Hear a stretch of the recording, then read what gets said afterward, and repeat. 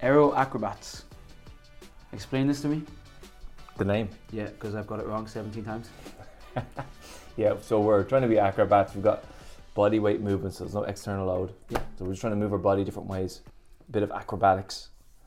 And it's aero because we're going to be aerobic when we do it. We're going to be breathing, Fancy. which makes it harder. Yeah. And why are we doing that? When we have to perform movement skills, we're usually out of breath. Oh. So we have to practice out of Simple. breath. Yeah. I like it. So it's 20 minutes non-stop steady movement today?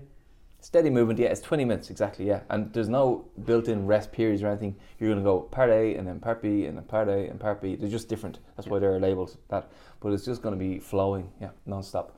The length of it and the length of the workout is really going to control our pace. So we should never really get really badly fatigued. We should be just kind of moving fairly steady. Nice one. So that kind of, that puts in my head exactly how I should be working through this day. Why then is the focus on the acrobatic side of things? Why not like low skill?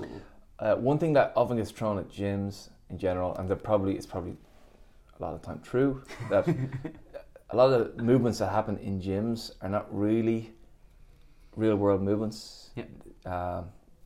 And we don't want to be that. We're not that. We never have been. Okay. We've always been in the gym where we do exercises that just strengthen the body, which increase our potential for real movement. Yeah. But then we also do the real movement stuff. We do things that you actually want to do in the real world. So we want to move freely. We don't want to always be structured, loaded, put everything exactly where it should be. We want to have that ability to move and flow and adapt.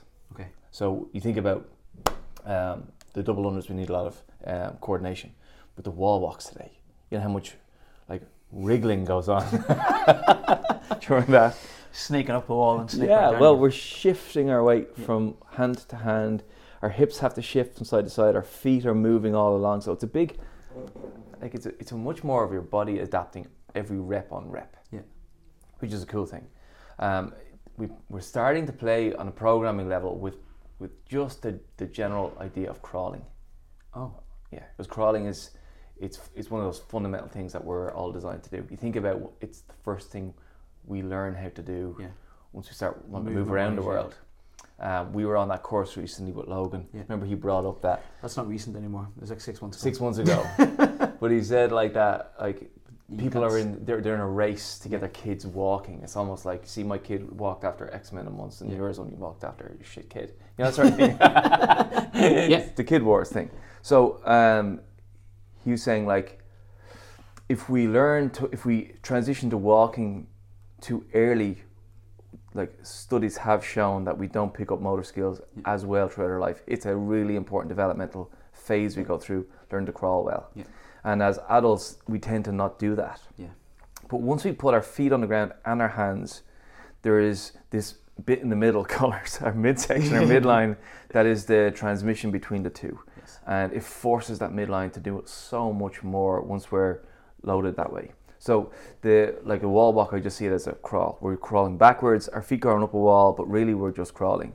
Yeah. And you're going to see a few more crawling variations over the next while because I want to just experiment with what kind of responses we get from it. And like it's hard. Yeah. We get stronger, but we also get really fit from it, like our conditioning from a conditioning point of view. Yeah. So we're going to be playing with that a bit more. Nice one. And then why have we put running into this as well today? Yeah, because we also need to run.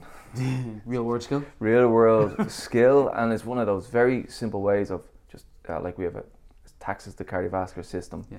We have a bounce out of the lower limb on a run, and then we're also doing the double unders. We're doubling up on that. Awesome. So we're developing that bit of springy ankle shank body part. Shank is from your knee down. Shank is from your knee down. That's everything from your knee down. Like that's what it's called. Lamb shank. Exactly. We have shanks.